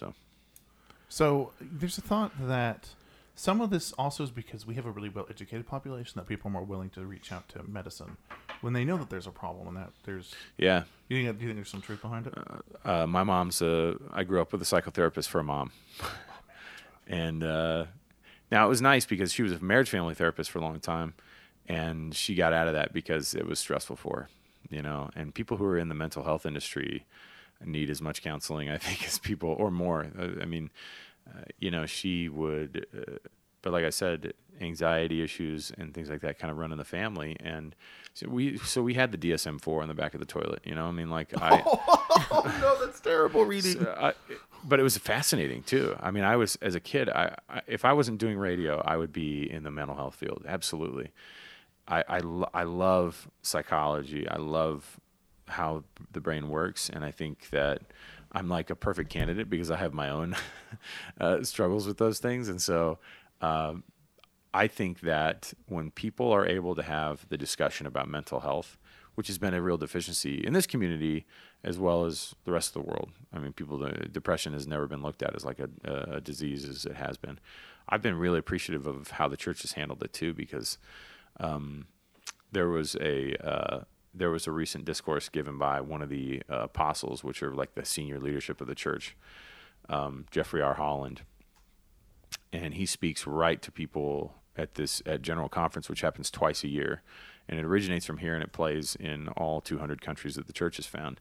And he spoke and he looked right at everybody and said, "I want to talk about depression. I want to talk about depression," which was a huge step, because talking about depression from the main pulpit of the teaching place at the church was something that didn't happen before. And when he talked about, it's one thing to talk about, schizophrenia and things like that, and real deep mental issues. And then to talk about depression, major depressive disorder like that was a big step, I think, for the church. All right, moving right along then. So I have an email from... Retro. Do you have it? Do you want me to go for it? Oh, you go ahead. Okay, cool. Retro said, I'm going to read his postscript first because it's just funny. Should have said this a long time ago, but I'm a dragon mole hybrid with rabbit ears, :3. Now here's his email. Dear Rue, Tugs, Koru, and guest. Hey guys, long time no email. When you guys said the next episode would be about Mormons and Utah culture, it made me wonder, was it the Mormons that created some of the crazy laws, like the "it is illegal to not drink milk" one? Does this mean that all the lactose intolerant people are in jail? I also would like to know if Mormons hang around the airport and try to convert or ask tourists for donations, reasons because of Halloween. May the horse be with you, Retro. Those are all very good questions. So I think I'll start with the airport one first. Mormons are very much known for trying to hit up people. The airport is not their venue, though.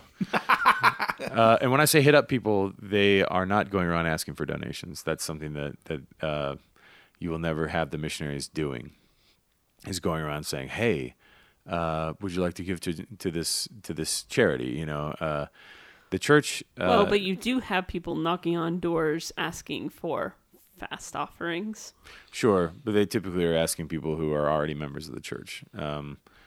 A fast offering is basically so once a month people in the church go one day without, or they go about 24 hours without, really they skip about 2 meals without food or water.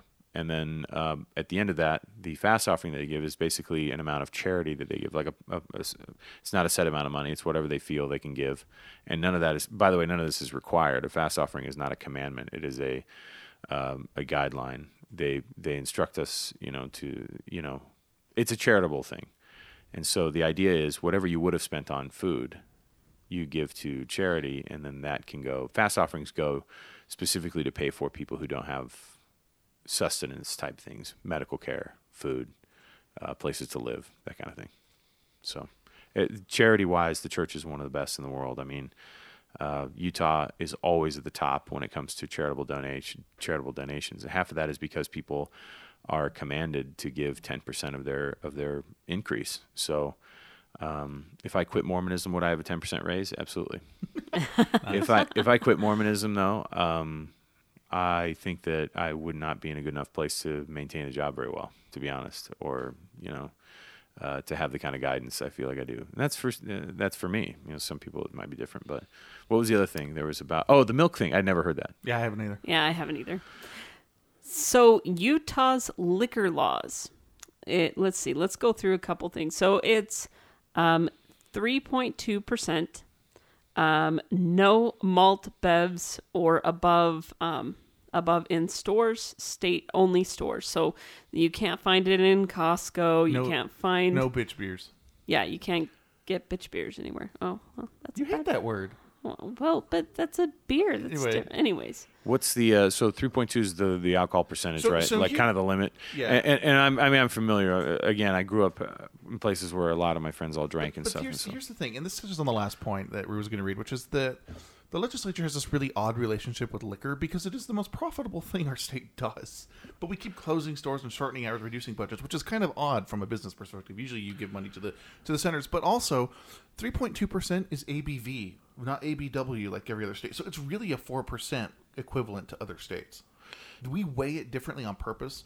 But that's just so we can have a lower number. I'm not sure. When I look at it, I think that I think it's all based on people I think it's almost completely based on people drinking and driving. I mean, the reality is that the ABC stores are hilarious. They're marked up, 86%. a ton, and We're cheaper than Washington, though. that's kind of nice. So I mean, they're marked up a ton, and I don't drink, but I do sometimes. I get frustrated because I have friends who, I know it's a shocker. They drink and they are also good people. So, Oh my goodness, are you serious? when I see them I know it's a shocker. So when I see like my friends or neighbors or something, and they go, "What is this about?" When people question it and they mostly just want to dig at the church, I'm kind of like, well, I think your reasons are weird, to question that. I do think that mostly it's, it's hard for me because we are in a society of a lot of our church preaches a lot of free agency and how important that is, and free agency being just the ability to make your own choices and we are I think a very independent people. I mean, you have a lot of libertarian and very free society type thinkers when it comes to the LDS Church, but I think when it comes to those laws that they feel like govern them, when it comes to God, people get very uptight about the drinking thing. It's a hot button. It is. Yeah, I mean they'll take prescription drugs all day long, which is fine. If your doctor prescribes you something for pain and you take it as directed and you don't, then that's fine. If people recreationally use alcohol and they know that they're prone to addiction, like for me, I think if I started drinking, it would be a problem. Gotcha. I think it would be a problem. Just because I have that type of addictive personality. Like I just have that. So Okay, so here's the email from Captain Chibi. He says, "Hi, I was wondering, is Mormonism just a more strict form of Christianity?" We've kind of already gone over this question, but back to the email. Is Mormonism just a more strict form of Christianity, like Catholicism? Catholicism. Wow, I can't read. But with different morals. Also, how do Mormons feel about their odd, unflattering depiction in the media? Just wondering. Do with this email as you wish. Best regards. we will burn it. Okay. No. So the first question was about Which we touched on. the Christianity Mormons. I mean, yeah, it's a Christian set of beliefs. The tenets are Christian by nature, and I think there are a lot of things that you don't find in mainstream Christianity that people would find more strict, more difficult to live. Yeah. In media?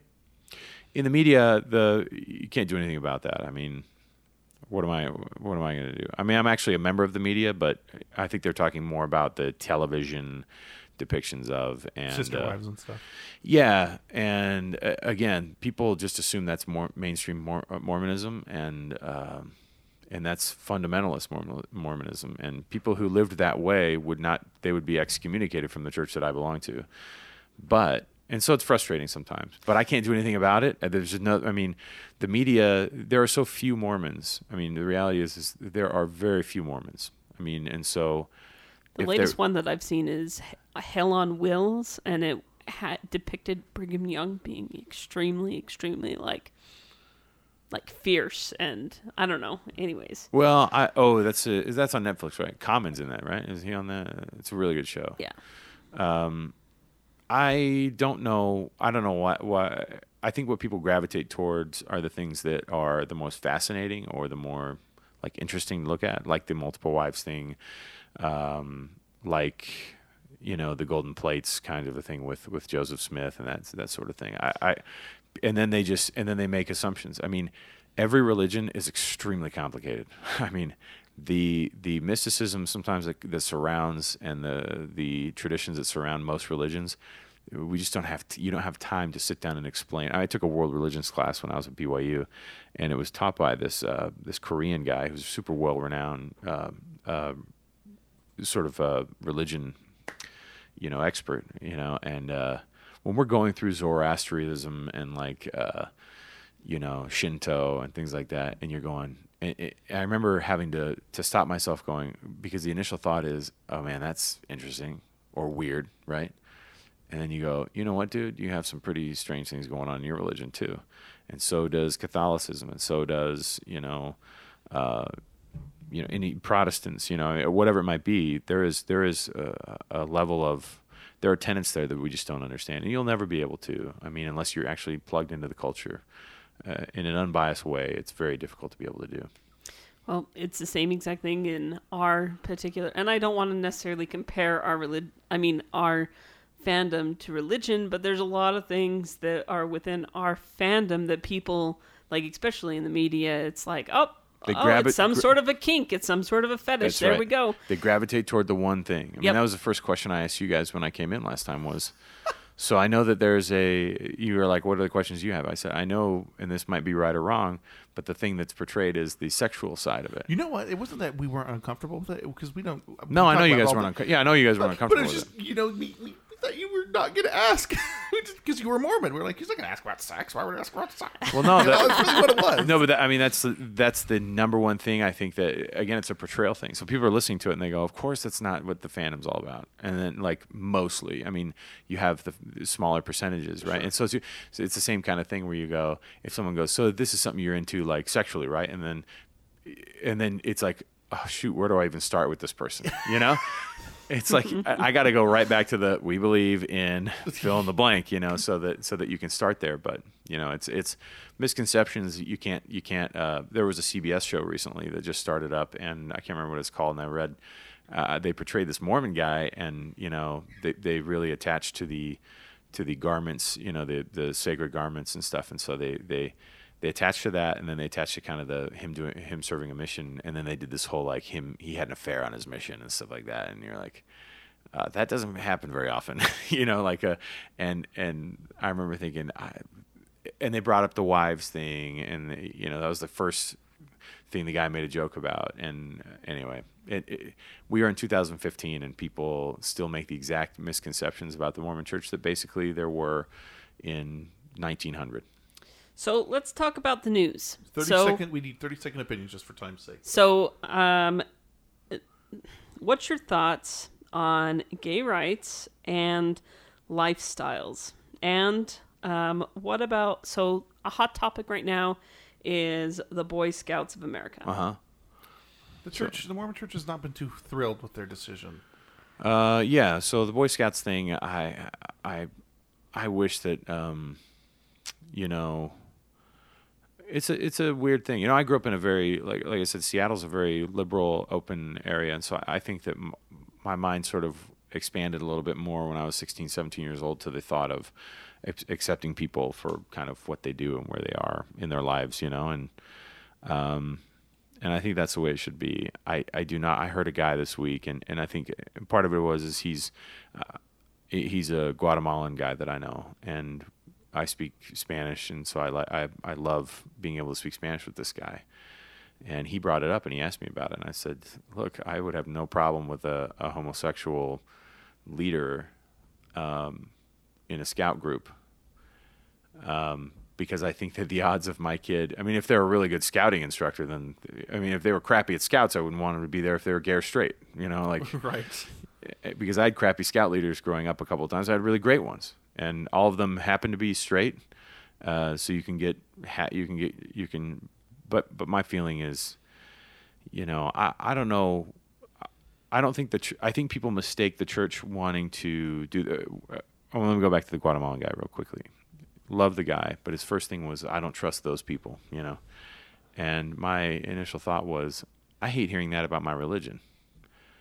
I wouldn't want people to say that about my sexual orientation. Like, what does that mean? I don't trust those people. I just don't, I don't know him. He goes, I've got friends. And then he did the whole thing. I've got some gay friends, and you go, well, okay. Just like the super racist guy was like, well, I got a couple black friends. And you're like, come on, man. Like, that doesn't excuse you from being extremely racist or homophobic in this case, but his is totally based on a Hispanic thing. I mean, culturally, I've been all up and down Central America, and I've been to South America a lot, and there's a machismo thing there that is culturally that is just really indoctrinated from the beginning.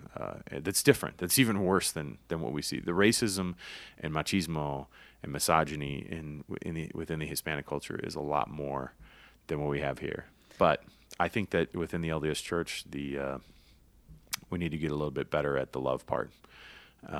And I think we need to be better at portraying the love part, because I think that people think that the church doesn't love people as much as they do, and I think they really want the best for everybody. But I also think that they have to balance that with what they feel like are God's correct laws, which are that a man and a woman should be, the only family to start a family unit. That's what the church's declaration has been. All right, next 30-second. Thoughts on the recent mass resignation protests? Yeah, I watched a little bit of that, and I had a friend who participated in the fact that she put her resignation letter in. This girl I went to school with down at BYU. And look, I'm fine with it. I'm fine with people trying to find happiness in whatever way they can. I think that it's a little bombastic to show up to the church's headquarters and turn it in like that, because in the way I think to myself, it's just as bad as street preaching. No, I everybody has their own. Of course, they can do it. Of course, if they feel like that's the way they should do it, and then fine. I've had a little bit of a problem with Kate Kelly's approach to it. She's the Ordained Women founder, just because I think that her idea was. And you've seen a few people drop off of the board of Ordained Women because they've been tricked a little bit, because it turned into kind of more Kate Kelly's fandom than it did into people saying, I want to find a good place within my religion. Well, I think it's that time. So let's take that last break. Do we have enough time to keep you for the game, or do you need to run? Sure. It should be really, really quick. Yeah. Yeah, let's do it. Okay, cool. So we'll go to break, do a little commercial and some stuff, and we'll come back.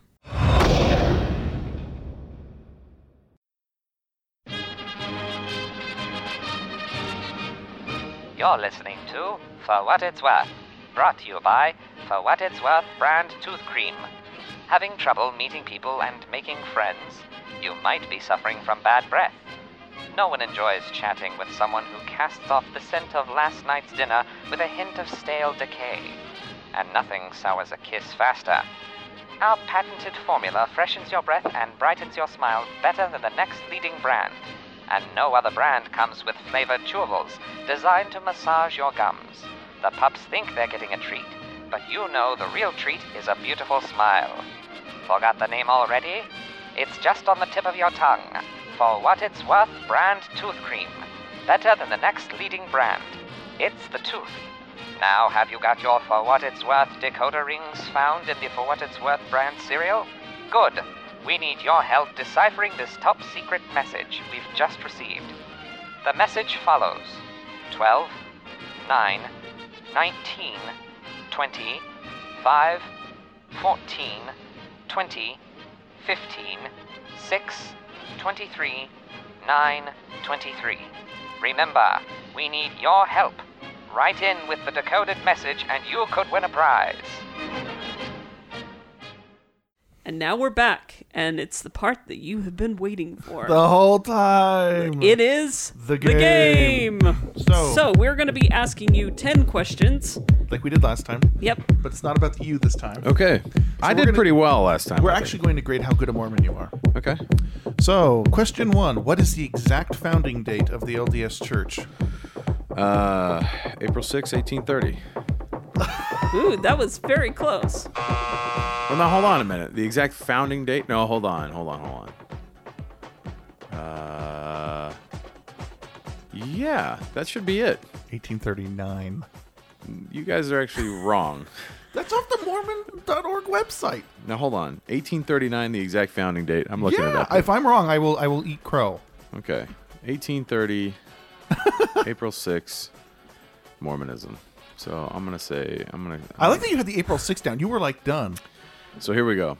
This is right off of... All right, LDS, you're right. You're right. Is he right? He is right. I don't know why it was wrong on there. Okay. Okay, so it is April 6, 1830, the day the church was organized. All right, fair enough. Tugs, I'm wrong? You need to buzz yourself. That was Actually, like 1839. I will do you one better. How's this? Hold on a second. Let's hear it. I gotta find where I stuck this. Of course, it's not going to give it to me right.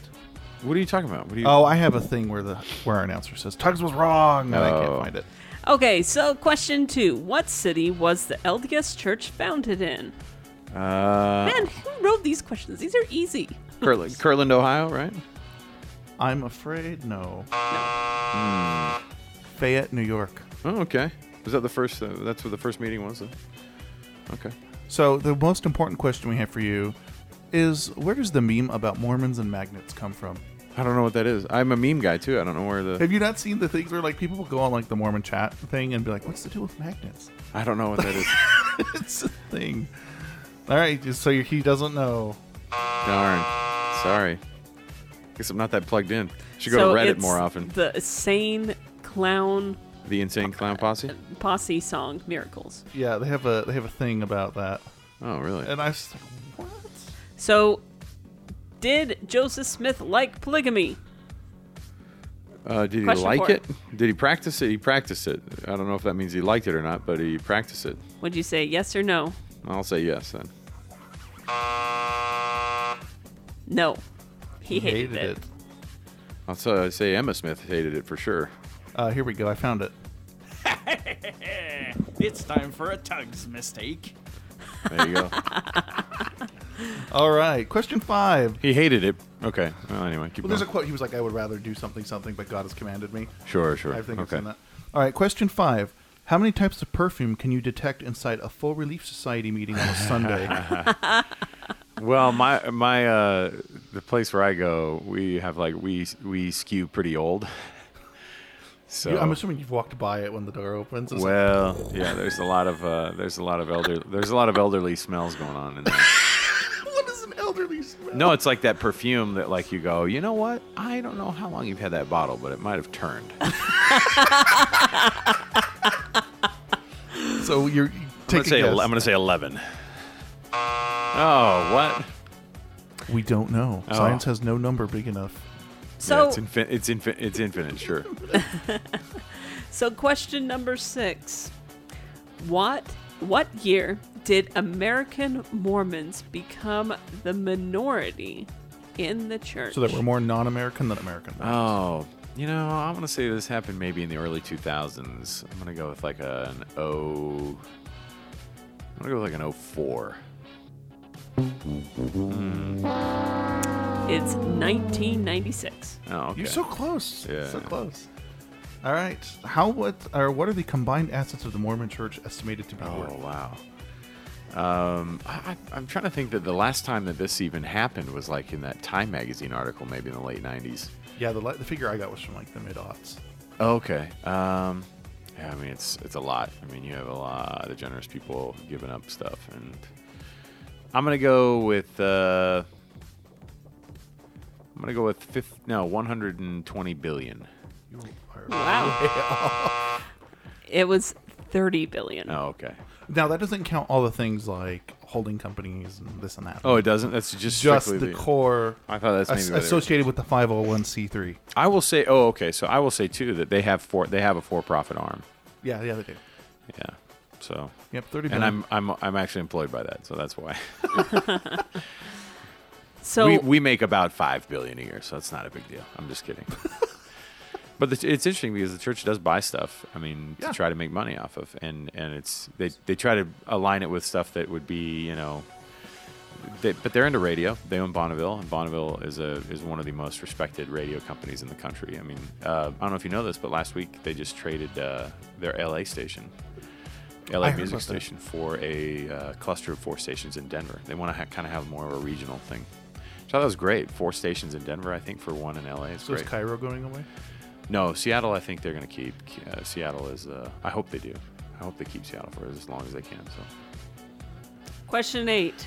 What 2 government agencies have recruitment programs targeted towards Mormons? The FBI and the CIA? That's correct. Yeah, if you, I mean, look, think about the multiple language skills again, are right there, and then the fact that you usually don't have to worry about a guy going rogue because Mormons are rule keepers, man. We love to keep the rules.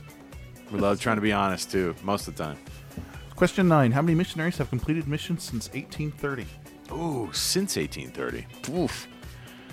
Number is probably not as big as you think. Yeah, probably not. But at any given time, it's usually. I mean, I'm gonna say. I'm gonna say 2,900,000. 1.1 million. Jeez, All right, so where is he at in points? You're at 2. that's not very good. I think I did better with the University of Utah question. Yeah, I think you did. So number 10.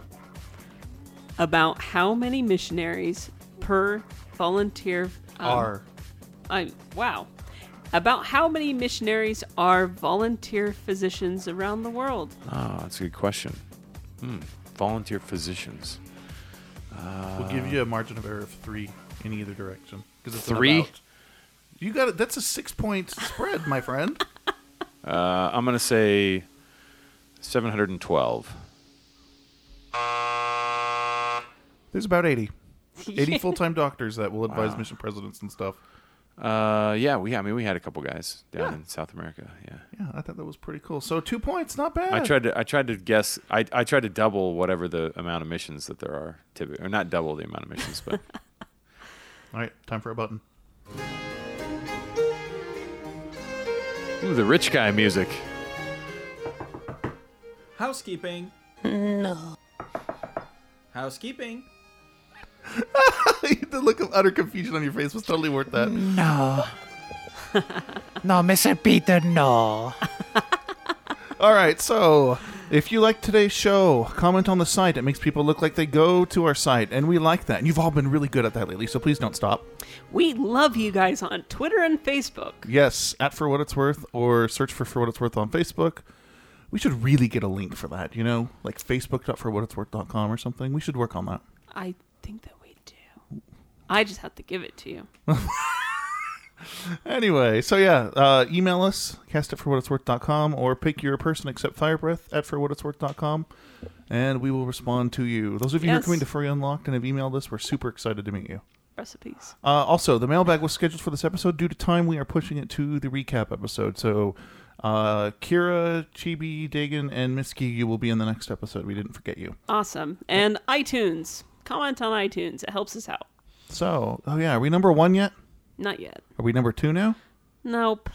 So we need more comments. We need more reviews. All right, well then let's wrap this thing up. Next episode is the season recap. If you haven't sent your favorite episode moments at the season end, send it today. Do it. You're late, but do it anyway. We need it because that's how we make a great episode.